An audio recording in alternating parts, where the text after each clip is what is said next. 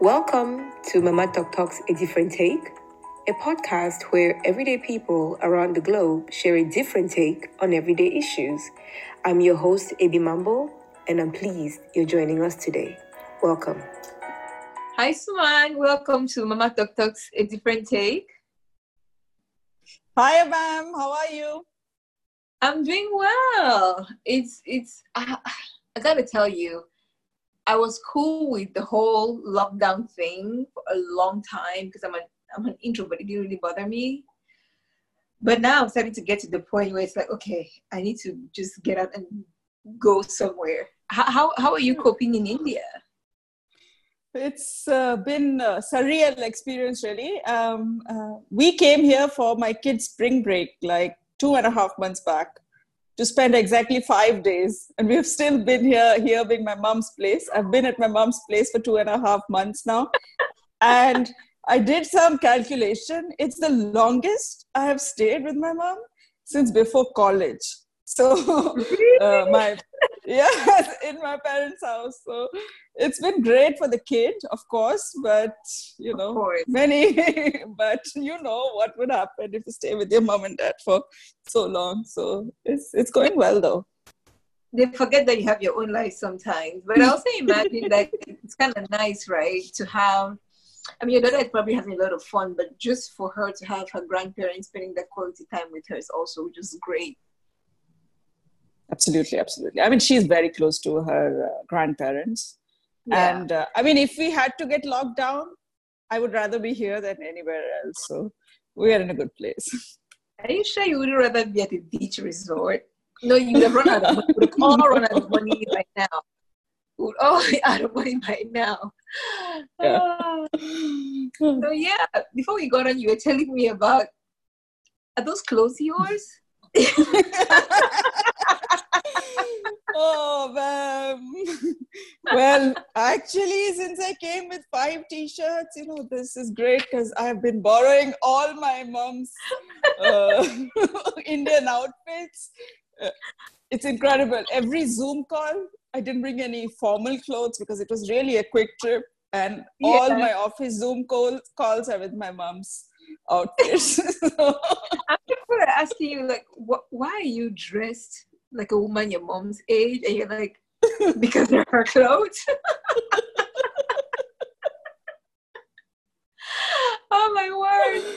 We just have to have such a sense of humor about this thing, right? Because it's incredible. It's been just incredible on so many levels.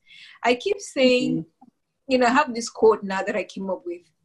I say for 2020, it's odd. It's very odd how 2020 is, given that it's an even year, right? I mean, you would think that it's supposed to be even and smooth sailing, but my word, it's only June, and between coronavirus and everything that's going on in the US right now, it's like, brother. It's like 2020 is hindsight, right? We say hindsight is 2020, so it's 2020 to tell us every single thing as a human species we have done wrong in our entire evolution, and this is coming to bear.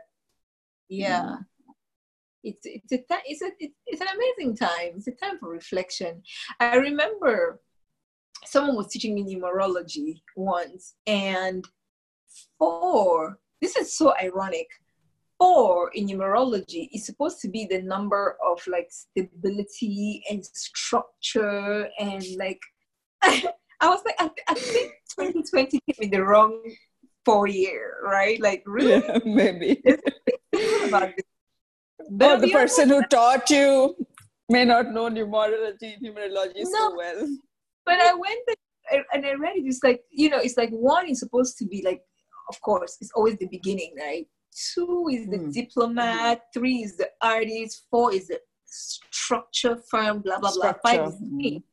5 is change. I'm like, okay, so if all this change is happening in 2020, what the heck is going to happen in 2021? I do not want to know. I do not wish to know this. Oh my God, Suman, this is so awesome. Wow, it's been too long since we spoke. Thank you for coming on the show. And I'm not even sure where to start. whether it's congrats on the wedding, which I missed. What was it, in 2006? Six, Or yeah. on your daughter, or on your fabulous, fabulous career. So I just have to say big congratulations, 40 under 40 India business people, not women, people. I mean, wow. Tell me about that. What is this award? I mean, I think I know what it is, but tell me what it really means in the country of over 1 billion people. Thank you, Abam. Thank you. So this is Economic Times 40 under 40. And every year, it's over maybe the last 5-6 years, Economic Times has started recognizing 40 people who are under the age of 40 across all spheres of business, professional. You can be entrepreneurs or professional career people or lawyers or consultants, etc. So the way this is done is the Spencer Stuart, which is the global recruiting agency, they through their network pick up resumes or pick up the names of these people from different spheres of life, and there's a very eminent jury which is chaired by managing directors and chairpersons of several of the large companies in India, and they decide. So it's not, they don't interview us, they just look at a body of work and maybe they check in with our companies and then they decide. So it was quite a big surprise for me when I got that email saying you are in this year's 40 under 40, because I had not applied. The thing was, just earlier that year, I was recognized in the ET Women Ahead, Economic Times Women Ahead. So they recognized some 20 women and I was on that list. So it's fine, it's women ahead, but it's great. And then comes this 40 under 40. So they had all my details and they just put it in this thing and I got selected or recognized. So it was a fabulous event. I got to meet a lot of my peers in the industry and really allowed us to sort of expand our network. Yeah, it's fantastic. And I am not surprised about any of that. I mean, when you were in business school, you were about your business. Whatever the rest of us were doing over there was whatever we were doing, you were about your business. So none of these surprises. Maybe right after school, you went off to McKinsey and then you've just been doing all this stuff. And as we speak, it just occurred to me, I haven't actually asked you to introduce yourself to the audience. So please tell the audience who you are. I am a band's friend. That's who I am. And otherwise, I'm Suman Mishra. I live in India and currently, and as I'm a working professional, I'm the senior vice president of group strategy in the Mahindra group, which is a large conglomerate. I have a 5-year-old daughter, and I do practice a bunch of yoga. So, but I think overall, I describe myself as a grounded person and a happy person. So that's who I am. Yeah. And you've been that since this whole thing started. We've been laughing the last however long we've been speaking. So Suman, I know that you're short on time and there are a number of things that I want to hit. So I usually start with professional life, but I'm not going to start there. I'm going to start with the heart, because when we were in school, I got to know, you and I were roommates actually, and your 2 years in business school, we were roommates, and I got to know a certain gentleman through you who eventually became your husband. Just share, I don't get a chance to do this often on this show, which is to tell a love story. So if you don't mind, just share a little bit about you and Adarsh. Absolutely. As you know, Adarsh and I met in business school. We were in Ross together. We were actually in the same section. And we got along fabulously. I think it was love from the get-go, although we tried not to, but it didn't work. Nothing worked. And there was just a meeting of minds, I feel. I think our value systems and who we were as people or what we wanted to do, it sort of gelled well and matched well. And I think whatever would have happened or not happened, when our when my parents basically put their foot down, said, no way you can marry outside your culture, outside your caste, etc., which is the traditional Indian thinking that you should marry within your community. That really made me ensure that we got together. I mean, maybe a little bit of defiance, but also a little bit like, it's my life. Let me choose who I want to stay with. But it has been a fabulous journey so far. Sometimes I tell this story, like my parents were pretty sure that they didn't want me to marry this person who was outside the community. And one fine day, they introduced my husband, Adarsh, to their, family and friends and said, no, this is Adarsh. He's such a great boy. We found him for our daughter's wedding. And, yes. So they completely forgot that you brought him and they said no.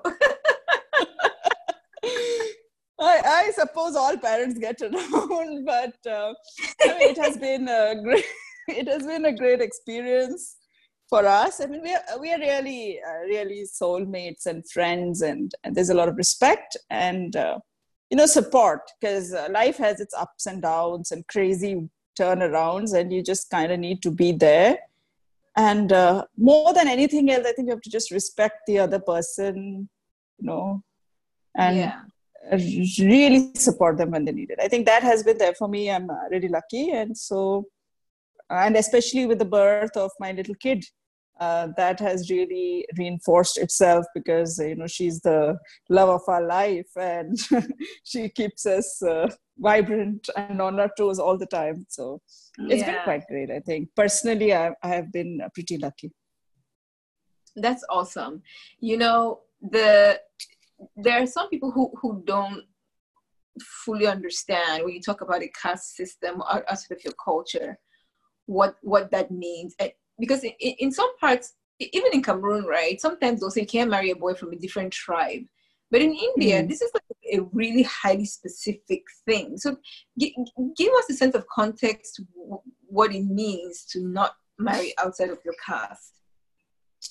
And this is a very old Vedic ritual. So there are supposed to be 4 castes, and Brahmins and Kshatriyas and so on and so forth. There are 4 castes, Vaishyas and Shaivas and so on. Now, what has happened over time is, for us, it was 2 parts. So I am a Brahmin and he's a Kshatriya, and that is sort of inside, nobody really explicitly talks about it. But even today, people would much rather you marry within your caste. Now that works when you choose to marry within, say, your language or community lines. So when I say community, I belong to a state called Odisha. We all speak Odia. Our food, our culture, everything is a little bit different than Adarsh, who belongs to Bihar. They speak Bihari. And so not only did we go across these 2 communities, but we also went across castes. And I think at some point, our parents, basically both sides, just sort of gave up. Like, we don't know how to deal with this, so we'll get along. And the defiance galore, both of you. It's like defiance on both sides. It doesn't. You don't think about it. Like, so the thing is, I never grew up knowing all these things. We were just Brahmins. We used to pray, whatever. I mean, it was just normal, and we never knew that there was any kind of inbuilt discrimination against other castes or other communities. But it so happens that when girls or boys in India get married, the parents somehow remember all these traditional rules and come to the forefront and say, now we shall implement all these crazy rules. Because, growing up, you will just not hear about these things mostly. Because mine was a little bit more modern and supportive family. I never heard about this until I'm like, I want to marry this boy, and they're like, no, he's a Bihari. I'm like, excuse me. Yeah, like what does that got to do with me? Yeah. Wow. Yeah, but it's still it's just, I was being a bit flippant, but it is still deeply rooted in most of the societies in India.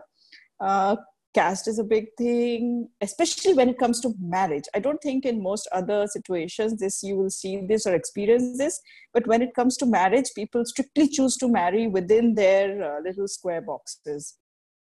There is some logic, I'm sure, for this because, the language is the same, the food practices are the same, the parents can build a relationship with each other. But in today's, hyper mobile and hyper connected society, is there a place for this? I don't think so. Yeah. Interesting. Very interesting. So in this context, then, not to perpetuate this, but I just want to understand how societies work. So what is your daughter considered? I don't know. We just choose, we just decided that she is not going to have any exposure to any of this. But her last name is my husband's last name. That is just how it goes in legal term. Only recently did the government of India allow you to put your mother's name in the passports as the primary, parent. It just happened recently, a few years ago, I think, because, there were a lot of single mothers. And then there is this problem. If the father is not living, then how can you not put your father not living with us? Then why will I put his name, etc., etc. So only recently this was allowed. But traditionally, they take the name of the father's last name. But, she is going to be, we live in Bombay. She's exposed to all kinds of culture, all kinds of people. I mean, we consider she's going to be a global citizen. We are pretty sure of that. So I don't want to perpetuate all this stuff with her, even if she gets married to whoever. I have no problem. Yeah. No, that's fantastic. So the other thing I want to talk about is coming to the professional sphere. A lot has been said about gender rights in the workplace. I cannot imagine that how tough your journey was to get to where you, senior vice president at your company. That is no small feat, right? Yesterday, a friend and I were looking at a number of really large corporations, right? And going, how many women do we have at that senior level and one level down? So C-suite and C-suite -1. And how many people of color do we have at C-suite and C-suite -1? Let's just say it wasn't promising. So Suman, what is the driving force behind your success? Because when we left school, I know you went to McKinsey, and then the next thing I know, you were just, every other time there was something about you in the papers. I was like, where is this woman going?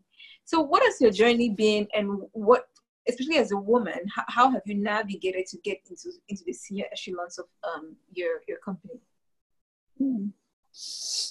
Yeah, and this is, of course, the most perpetual topic, right?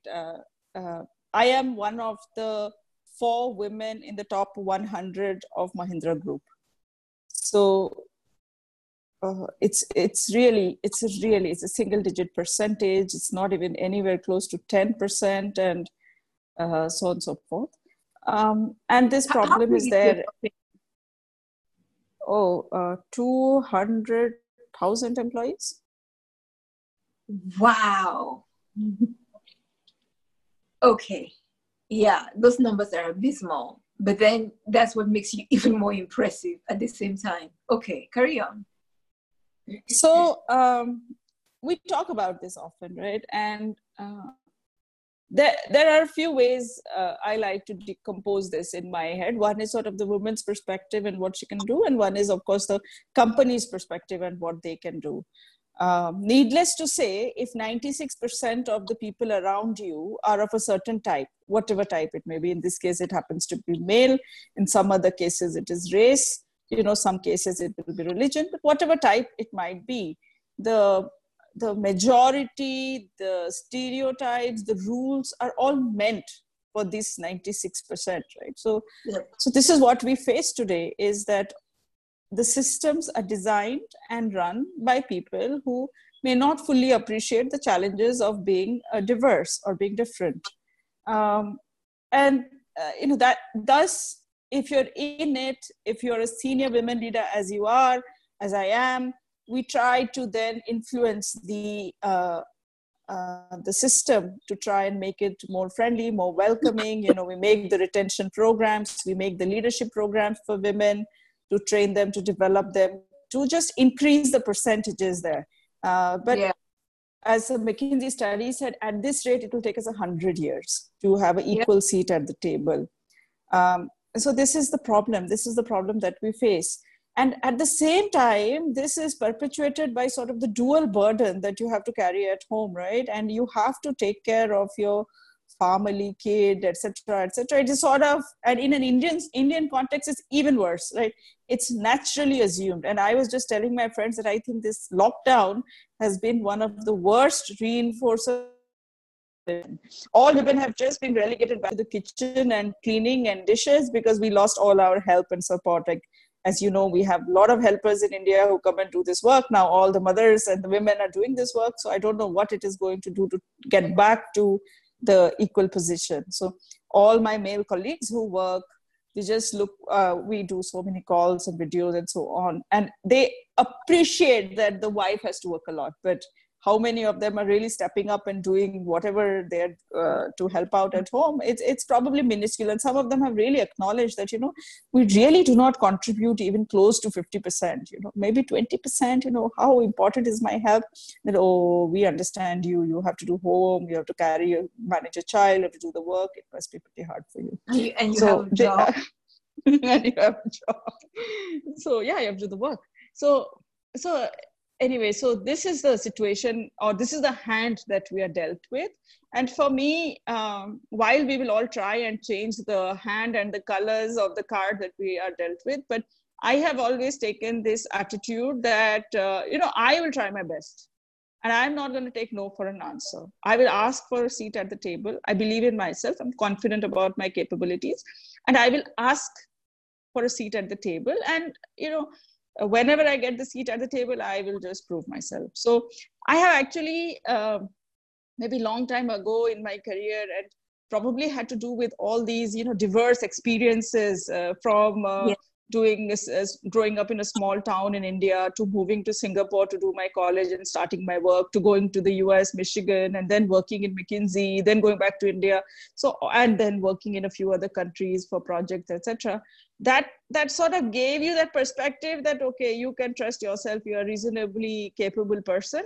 So after that, I have just said that, I will just put my best foot forward and I will get the seat at the table.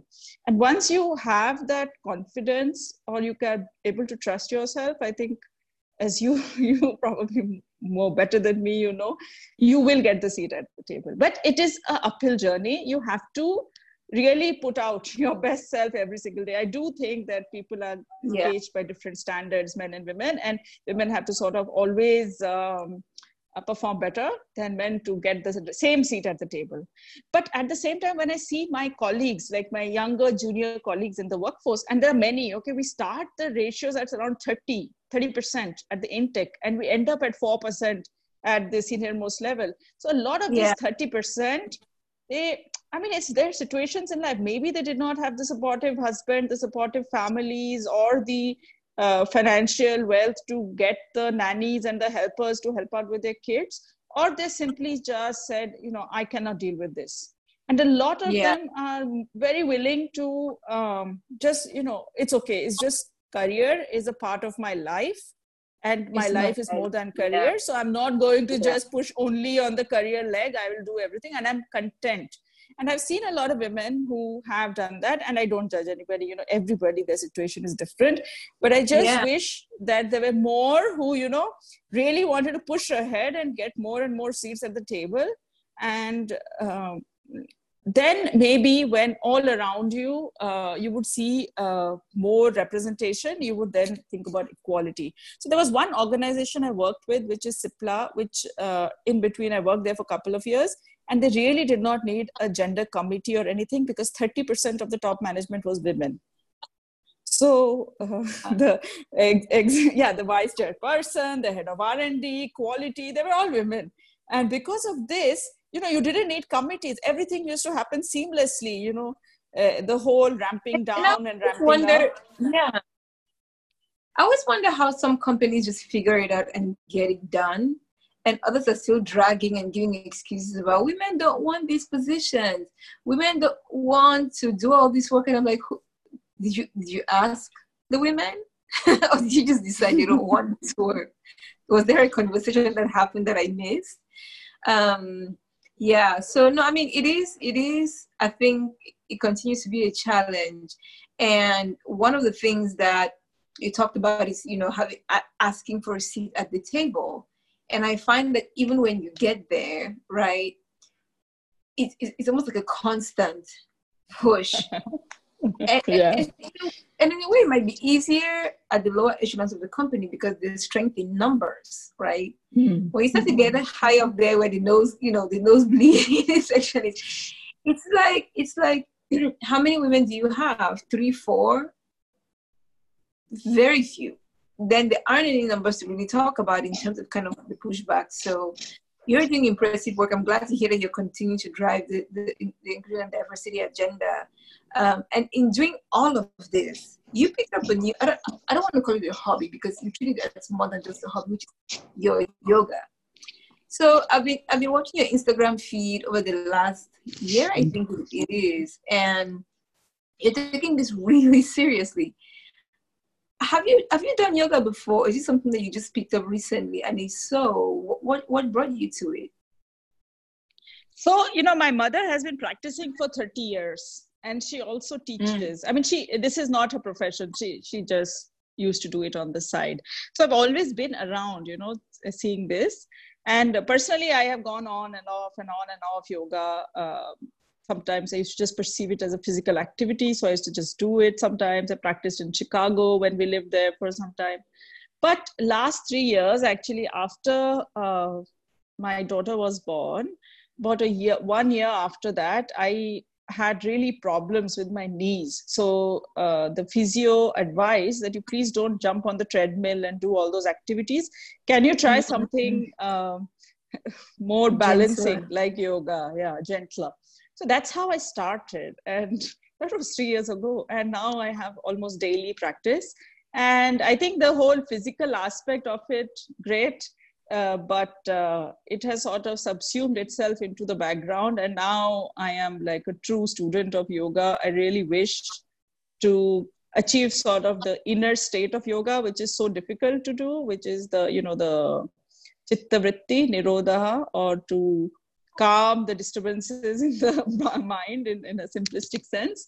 So that's what I hope to achieve. And so the practice is there, the physical practice is there. And I try and do some breathing practices or some meditation around it. But I have really gotten a lot out of it in the last 3 years, which is what, lets me just keep going in there and really learning about myself, about my body, but also my mind.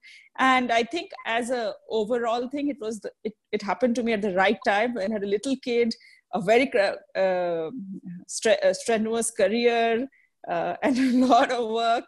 And I really needed something to balance it out. And so glad that it happened to me then, because you do need something that roots you. And for me, yoga has been that thing that grounds me and roots me and, helps me keep it real, because things are not easy in today's scenario. Yeah. So tell me just a few things in very concrete terms that yoga has helped you with, because I'm very interested in this area. I practiced yoga for a number of years, fell off the bandwagon last year, picked up again before COVID-19, and have just dropped off again. And 2 or 3 weeks ago, we had one of the guests came on to talk about spirituality and yoga. And so she talked about it at a very spiritual level. And a lot of people who practice it, especially out in the West, at the more, I would say, physical level, so to speak.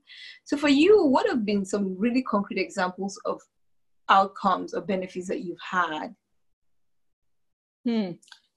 So maybe the thing that pops to my mind is, if you want to do yoga, you cannot just depend on going to class 2 times a week or 3 times a week. You have to get up every morning and do it yourself. You have to get the mat down. I mean, if this is all you do, you should probably do it at home, because after the 50th class, you already learned enough to do it at home, I'm sure. That is true. So for me, I mean, it has been, because it's very difficult to go to class every morning when I have to wake up very early at 5:30 and do it from 6 to 7 or something before my kid wakes up, basically. Otherwise, I'll never get time for that. So the first and foremost was actually being able to get to this situation. I've gone through the phases. I used to have a trainer come to my house every day. I used to use this and that, the video, go to classes, everything I've tried. But then finally, when I decided enough is enough, I need to get up, I know enough, let me just do the practice daily. And while you're doing the practice, that is so number one, just accepting that just a simple thing, that getting up every morning and going to the mat, that kind of discipline, it's just so hard to get. And it is for yourself, right? It is 100% for your own benefit. But yes. You know it. Even if I sleep at 10 o'clock in the night, there is no excuse. I would rather watch Netflix for 2 hours than wake up in the morning and do my yoga. So what is going on in my head, right? And this thing, it has just taken me so long to appreciate that, this is your time. This is for you. You need to take care of yourself. Nobody else will. That was number one lesson. The number two was, there are so many poses that are inaccessible, that are difficult. You put in your effort and you will see over here, 1 year later, I can do it. There are so many binds, twists, this, that. And it took me 1 year to get one basic bind. God. And I did it every day. And, it just teaches you the both aspects, right? One is that not everything is in your hand. You just wish and you are not going to get it. You have to put in the work. So, and the physicality of it, right? This just getting that bind. And I remember so many classes, so many instructors later, and all it took was doing it every single day. So it really keeps you humble. I think from a physical perspective, it has kept me humble that, there are so many handstands I cannot do. Maybe I will do one headstand and then there's somebody else with both their hands in the air, right? Okay. There's so many things you cannot do. And it's such a long journey. So it removes the type A part of you completely. Yeah. Yoga is extremely humbling. That whole idea where people doing all kinds of things. I think, is it the pigeon? Is it that one where you kind the pigeon, the king pigeon? Like your hand in your leg, and you're trying to lift yourself. I cannot find my balance. I've tried this for 3 years, and I'm like, you know what? I'm not going to plant my face into the ground. I'm just going to let this one go. Is that, are you talking about the crow? You might be talking about the crow, the bakasan. Oh, the crow, not the crow. Yes. Yeah. Headstands are done, but the crow, I'm like, you know what, Birdie? I can't. You and I can't get on the same wavelength. And everybody has their thing, right? Every person who does it, that no body is perfect. Like no human body is perfectly designed to do everything. So everybody will have their challenge, and that is the thing that it really keeps you grounded and real. It makes you humble. And finally, of course, the other physical aspect, since you asked for so many concrete things, the other physical aspect is when you do it and you want to do it daily, your food changes, your diet changes, the appreciation of sort of everything else, somehow how you live, how you work, everything starts changing. I was reading some quote by B.K. Iyengar. It says that what changes is you change. It's not just your perception of things or how or the things around you that change. You fundamentally change. As you're changing your body, you're also changing your mind. You're bringing everything into balance and harmony, and you change, and how you perceive everything change. So the one thing it has done for me is taught me patience. I mean, I just not used to be a patient person. I wanted everything now. I'm a very type A go-getter. I am not patient. If you could learn under a female leader, would you learn under Indira Nooyi or Sheryl Sandberg? Indira Nooyi. Where did you have more, my voice, what's going on? Where did you have more fun? Undergraduate in Singapore or business school in Michigan? Business school in Michigan. Wink, wink. Imagine you are a Bollywood leading lady. Oh. And Who would you prefer as a leading man? Hrithik Roshan or Shah Rukh Khan? Oh, Hrithik Roshan. Okay, I don't know.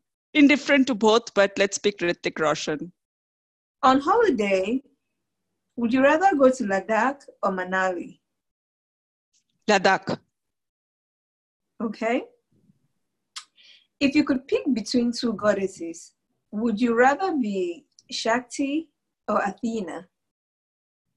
I will be Shakti. I mean, I'm so type A. This is All right. For a night out with Adesh, would you rather have Italian or local cuisine? Italian. I'm not a fan of local cuisine. It all tastes the same. Okay. In terms of history, are you a bigger fan of the history of ancient Rome or ancient Greece? I would say Greece, probably. Okay. If you had to pick one country in Africa to visit, would you rather visit Kenya or Ghana? See, I've visited Kenya so many times and I really love it. So maybe I'll go with Kenya. I love it. I've at least been there 15 times. So oh, wow. I'll still visit Kenya. Yeah. For business or for fun? Mostly for business, but all the business was tail-ended with some fun. So I just love the country. I love how you put that. Wrapped in some fun with the business. So when you're going out for formal occasions, do you prefer to wear a lehenga or a sari?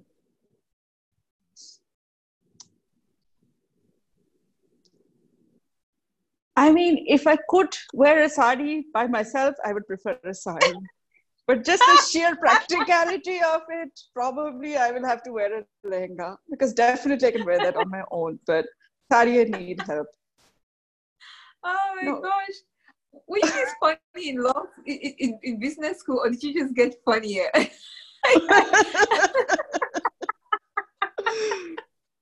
I don't know. I've always been funny about... This is really hilarious. It's because we haven't talked in a long time. I'm like, Sumaya, you're killing me over here. Okay, the last question. Given the choice between becoming the CEO at Mahindra or the Prime Minister of India, which one would you rather do? If I could either, I would become the Prime Minister of India and make some changes. But I probably won't. And therefore, the other one is what I should try and pursue. It's more feasible? I don't know if it's feasible, but at least it's, in the realm of things, it's there. I asked that particular question because I'm usually trying to understand whether people are inherently politicians or would run for office or wouldn't. So in your case, that tells me potentially you're interested in politics. I think it is this question would have always been professional CEO as an answer.